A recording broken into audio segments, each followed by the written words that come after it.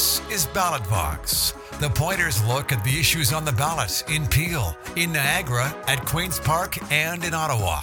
Now, your host, San Greywall. Hi, everyone. Today in Peel, as is the case across much of Ontario, we have our new council members being sworn in, the inaugurals for Brampton, Mississauga, and Caledon. I believe all three are taking place today.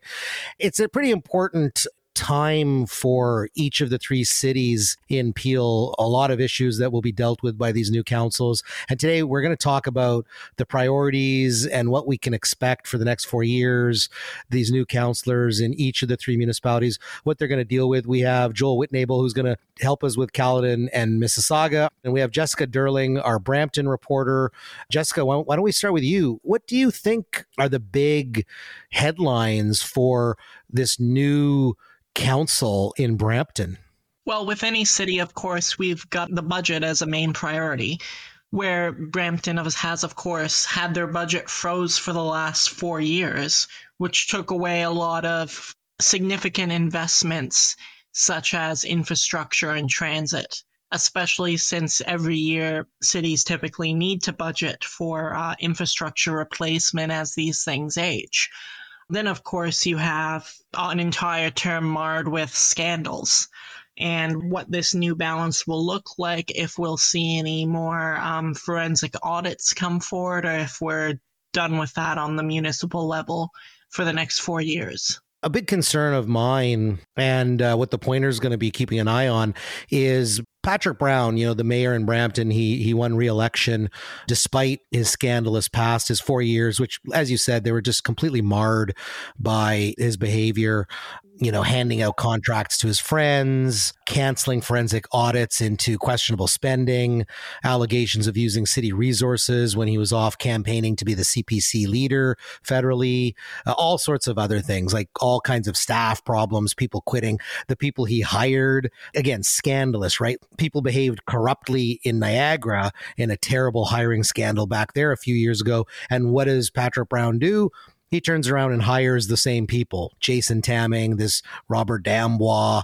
Again, they literally behaved corruptly in Niagara, and Brown, under his leadership, they're brought to Brampton. And then he brings David Barrick, again, implicated in these shocking activities in Niagara. And Brown brings them into Brampton despite having no experience and clearly a political hire to do Brown's bidding, brings David Barrick to be the CAO. So a big question I think we have, Jessica, I think you would agree, is who will be the next CAO?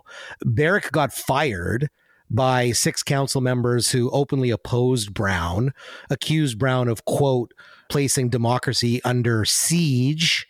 Quote, that's what they said, that democracy was under siege due to Patrick Brown's behavior.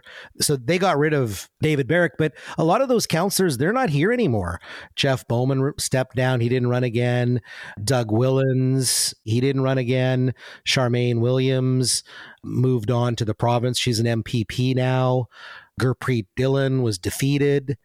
So do you think there will be much opposition to Patrick Brown?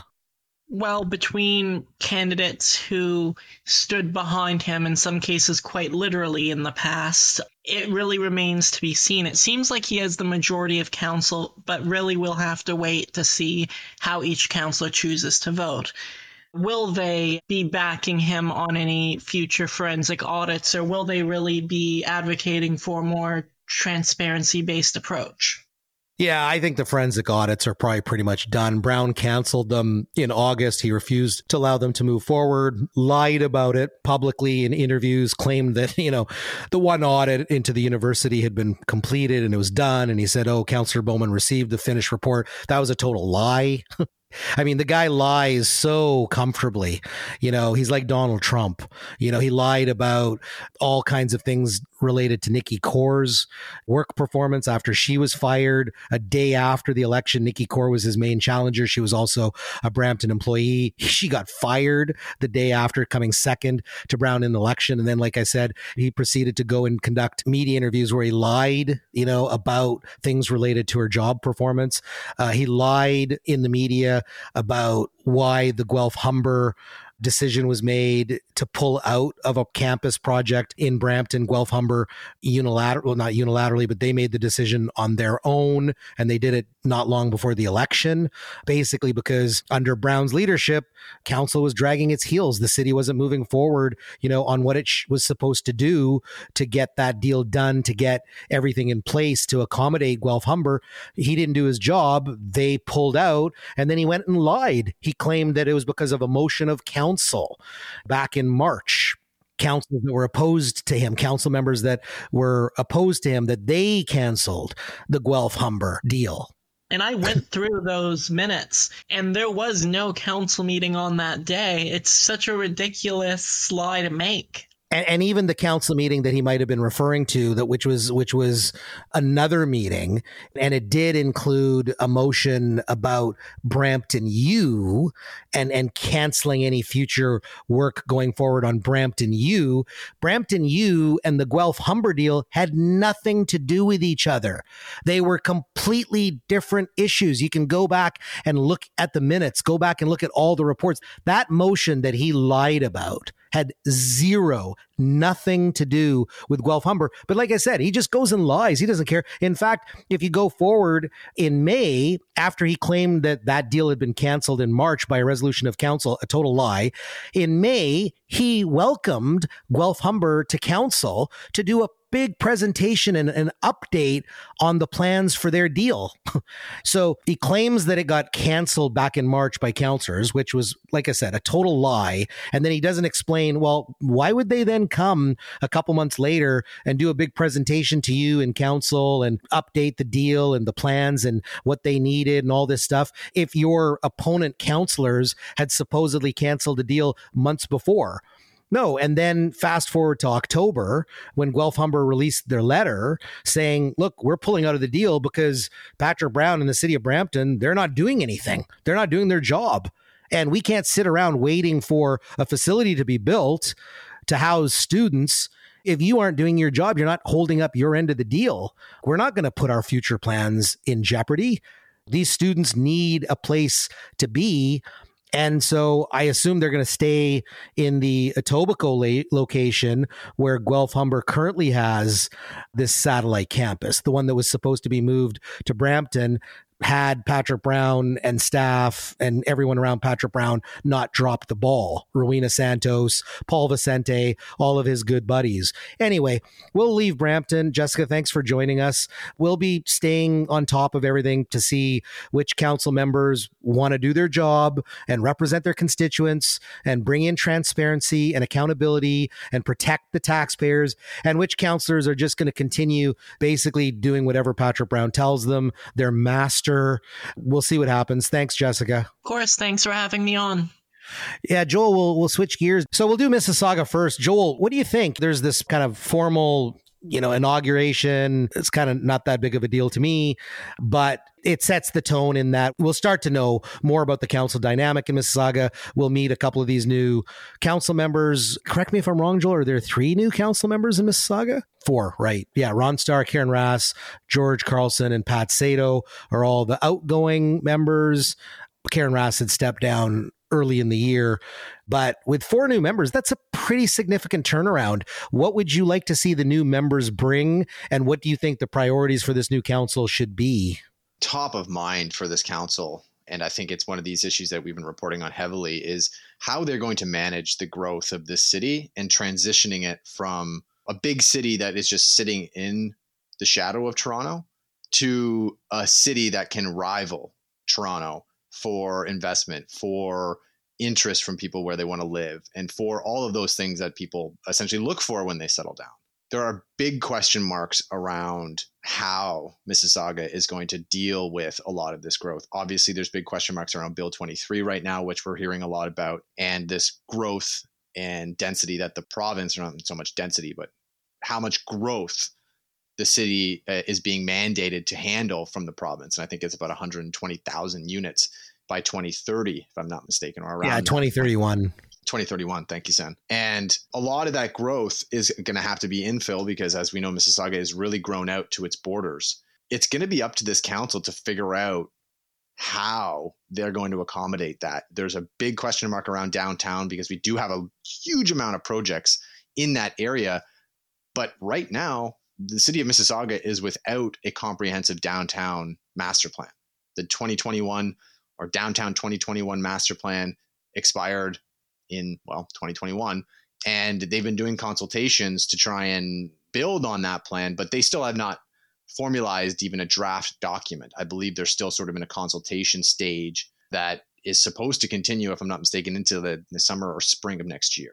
And so without that document to really guide that vision, it's going to be up to these councillors around the table to make sure that they have a collective vision about what that area is going to look like and about how they're going to be able to build a community that has everything that the people need and really shift away from this car-centric form of urban growth that we've seen for so long. And the same goes for Mississauga's waterfront, not just in terms of how it's going to be able to accommodate the people that inevitably want to live down there in such a beautiful location, but along with balancing density and questions about creating a cohesive whole among the urban growth down there. There are a lot of environmental considerations that need to be taken into account when you're building that close to a waterfront. And I think we're seeing some of that consideration with Lakeview and the Jim Tovey conservation area that's being built there. But that sort of mindset needs to be taken and applied to the whole of sort of Mississauga's waterfront when we're looking at really building it out. And again, that's another area that, as far as I'm aware, does not have a cohesive sort of, waterfront development master plan. And so those two areas are sort of a microcosm of really how the city and this council needs to focus and really come to the table with a cohesive vision for what they want to do to build out this city into a metropolis that will start to attract the type of investment from outside sources and from the upper levels of government to sort of build that city into what it wants to be and what Mississauga Mayor Bonnie Crombie has saying she wants to build Mississauga into for years, really. Yeah, and I'll just dovetail with your point about upper levels of government, and it's all connected. You're going to get private sector investment when the private sector sees all kinds of positive things happening. If there's energy, if there's other forms of revenue being pumped in, if there's investment coming in from Queen's Park, from Ottawa to build beautiful transportation and other features and upgrade infrastructure and make sure all the amenities of a modern urban city are being incorporated and brought into Mississauga, that's just going to attract, even more and more investment. That's why you always see this kind of, hub or hive phenomena around really, really progressive regions and cities. You look at a place like Ottawa when it had, so much success attracting outside investment, let's say from the tech sector, or in the States, like an area like Charlotte, of course, the Bay Area around San Francisco, everything kind of builds around each other. Boston, when tons of money was being pumped in to its medical infrastructure and hospitals and medical research and private sector biomedicine and medical and other types of industries and companies like in those sectors.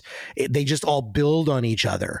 And I think Mississauga is at this point now where to get that happening, it wants to bring in studios, right? It's made a big play, to create studio space for the film and TV industry, TV commercials. Okay, well, how are you going to catalyze that? You've got some good projects in the pipeline, but you probably could use some investment from the province and the federal government, to really now attract more and more companies into Mississauga who participate in those industries, film and TV and commercials and whatnot. Same thing with pharmaceuticals. It's been a bit stagnant. You had huge success in the pharmaceutical sector, mostly in the 90s.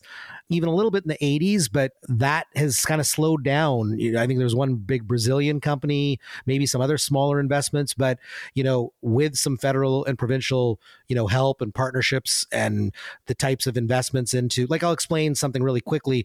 If you don't have a transportation infrastructure, companies are not going to want to locate somewhere where their employees can't get to a central area where they want to live and work. But if it's really easy for a big company, like a multinational company, to say, yeah, you know what?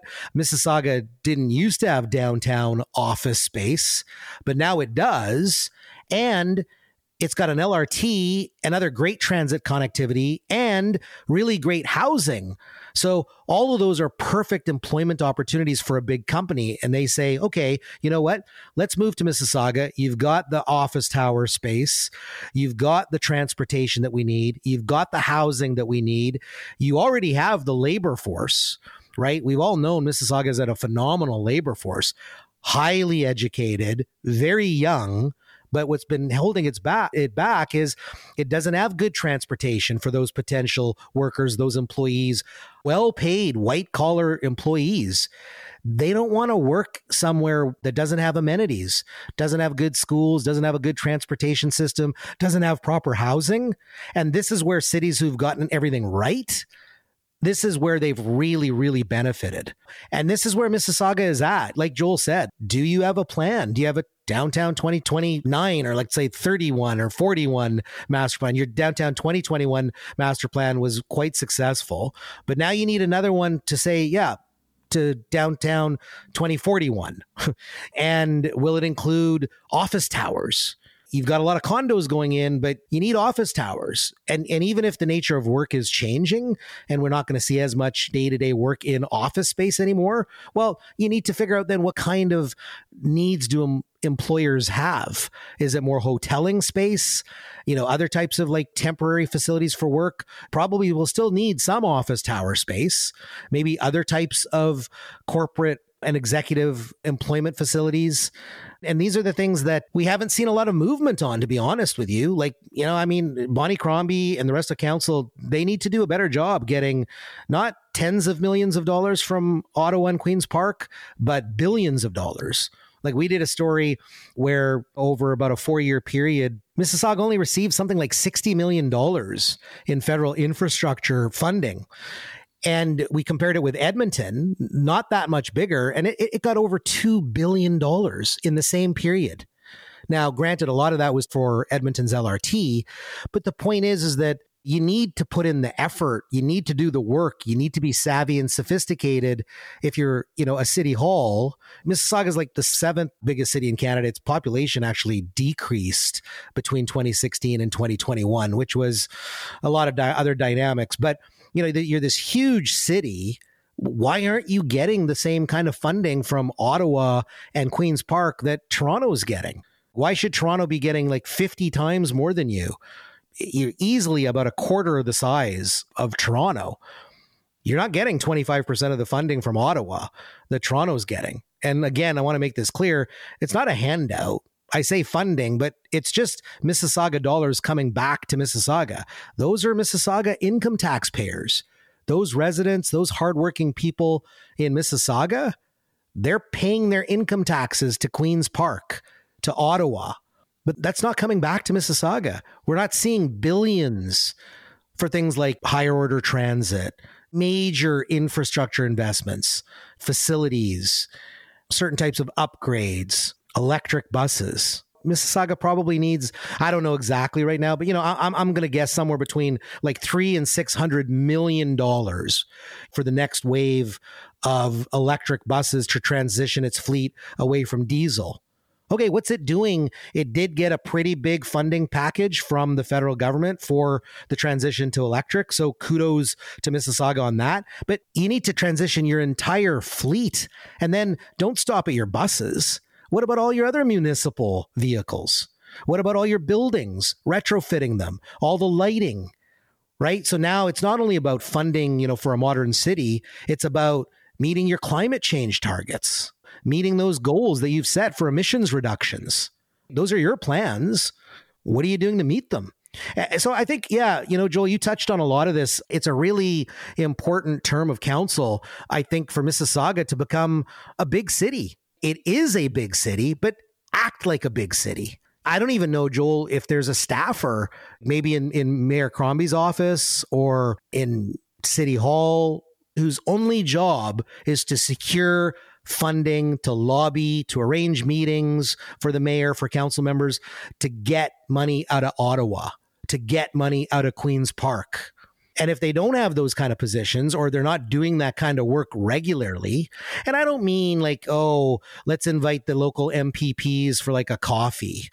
I mean proper action that you take in consultation, coordination, partnership. Yeah, bring in all of those. Every single MPP in Mississauga right now is a PC, is a progressive conservative. So they're the majority government in Queen's Park. I mean, they should be getting huge wins for Mississauga. City Hall should be working with those 6 MPPs constantly, given that their government's in power. It's the same thing at the federal level. Liberal MPs, you've got a liberal government. You know, what are you doing to secure money? But anyway, why don't we move on to Caledon? Joel, we won't talk about Caledon too much. One of the reasons is I don't think we know a lot about Annette Groves. Maybe you can start with Annette Groves and how that could be, you know, a monumental shift in terms of the way Caledon has done its business in the past, particularly around growth and development. Yeah, we're going to hear her inaugural address tonight at Town of Caledon Council when they're all sworn in. And yeah, I think that the same as Mississauga, how this is a big moment for that city. This is a big moment for Caledon. Huge moment for the GTA as well, because, you know, you have a mayor that was elected really on a platform that was solely focused on sustainable growth and really turning a corner in the town of Caledon away from a planning and development staff and regime that had really just been working hand in glove with the development industry. You know, we were seeing meetings where staff at the town were not even doing reports on development proposals. They were just using and relying on the reports prepared by the developer, which is just unheard of. You know, it's essentially trusting that the developer is giving you all the information about the proposed development without actually doing your own research. It's preposterous. And Annette was elected on essentially reversing all of that. I would bet that we'll see a lot of the flavor of her priorities over the next term in her address this evening. But, you know, it's happening on the backdrop of what's happening at Queen's Park with Bill 23. And that's going to have significant implications for Caledon and the Greenbelt, and how Annette is going to be able to stick handle all of that with her sort of proposals and her platform of really trying to focus Caledon or turn Caledon into really a sort of example of how to grow in the years to come. Because Caledon, you know, geographically the largest municipality in the GTA, if not Ontario, by sheer size, landmass, has a lot of land that is going to be used for development. It's unfortunate because there is so much valuable green space up there, but there has to be a balance between the two. And that's exactly what Annette Groves got elected to do, is to balance where and how this growth happens. But she's going to be body checked by the PC government, who doesn't care about developers. And the developers who don't care. Well, and when we say the PC government and developers, it's like sort of one and the same. We know BUILD, which is the lobby group, the Building Industry and Land Development Association. So that's the lobby group for the developers. We know BUILD and the PCs work hand in hand. We know a lot of the big individual developers are very cozy with Doug Ford. We know there's a close relationship with the development industry and Doug Ford and the PCs. So yeah, like Annette's going to have to take all of them on. I just hope that there's some council allies for her. And I hope that she can get maybe some help around the regional table. Her best bets are going to be, unfortunately, in Mississauga. Brown in Brampton, obviously being there and Caledon's municipal neighbor, would be the most sensical ally. But unfortunately, we've already seen him putting out statements in support of Bill 23. He brags about putting the Highway 413 back on the agenda at Queen's Park when he was the leader of the opposition. And, you know, both of those things, Caledon, I imagine one of the first orders of business in Caledon will be a motion from Annette Groves to have the town declare their opposition to the Highway 413 project. So I don't see her making many friends in Brampton. Yeah, it's the same thing. Just like I said, that, you know, Ford and the PCs are tied to the developers. Patrick Brown's completely tied to the developers. He's not going to do anything to upset people who have supported him in the past, his campaigns, people who ideologically are kind of part of the conservative position on growth, like, oh, just build it, just keep building and building and building. You know, we don't care about smart growth. We don't care about density. We don't care about walkable communities. Build the subdivisions, build the highways. Patrick Brown's all for it. He's going to have control of his Brampton councillors. So they're going to be up at the region. They're going to have 2 additional councillors now. It's up to 9 Brampton councillors. Up at Peel Region from 7. Caledon was reduced from 5 to 3. So Annette Groves, even if she does have support from the 2 other members of Caledon Council that will sit with Annette at the region, I think it's going to come down to how Mississauga votes on a lot of these growth-related issues. But as you said, it won't even be that relevant anymore at the region because Bill 23 takes regional government in Peel out of most planning and official plan business. All of that work, all of that planning, all that growth management that used to be led by the region of Peel, it's been stripped. Well, sorry, Bill 23 has not passed yet, but if as proposed, it passes, that's all going to be stripped away. And then it'll be left to the province through the legislation, Bill 23, which gives the province unprecedented power over growth and planning, which used to be managed at the local level. Again, like you said, Joel, I don't know that council members, I don't know the dynamics well enough. Like people like Nick DeBoer are back and Lynn Kiernan, they kind of pushed more of that pro-development. I don't know if they pushed it, but well, DeBoer did. But the support that was received by former Mayor Alan Thompson and people like Jennifer Innes, who wanted to become the mayor but lost to Annette Groves, their pro-developer agenda, I don't know if those councillors that previously supported that agenda, if they will change now. With a couple of the new members coming on, again, it's unclear where they stand. And I don't think, Joel, correct me if I'm wrong, I don't think you have that great of an idea either. No, it'll be really hard to see because obviously Alan Thompson being, a very strong mayor in Caledon for so long had strong support from his councillors. But with him gone, it changes everything. Who knows where loyalties will lie? Who knows whether, there were any sort of backroom deals or talks between these councillors and the mayor about, okay, if you support me on this, I'll support you on that.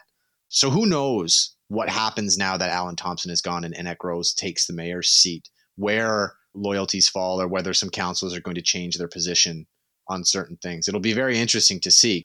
The questions about development, about Highway 413, about climate change, all of which those 3 are just, knotted together.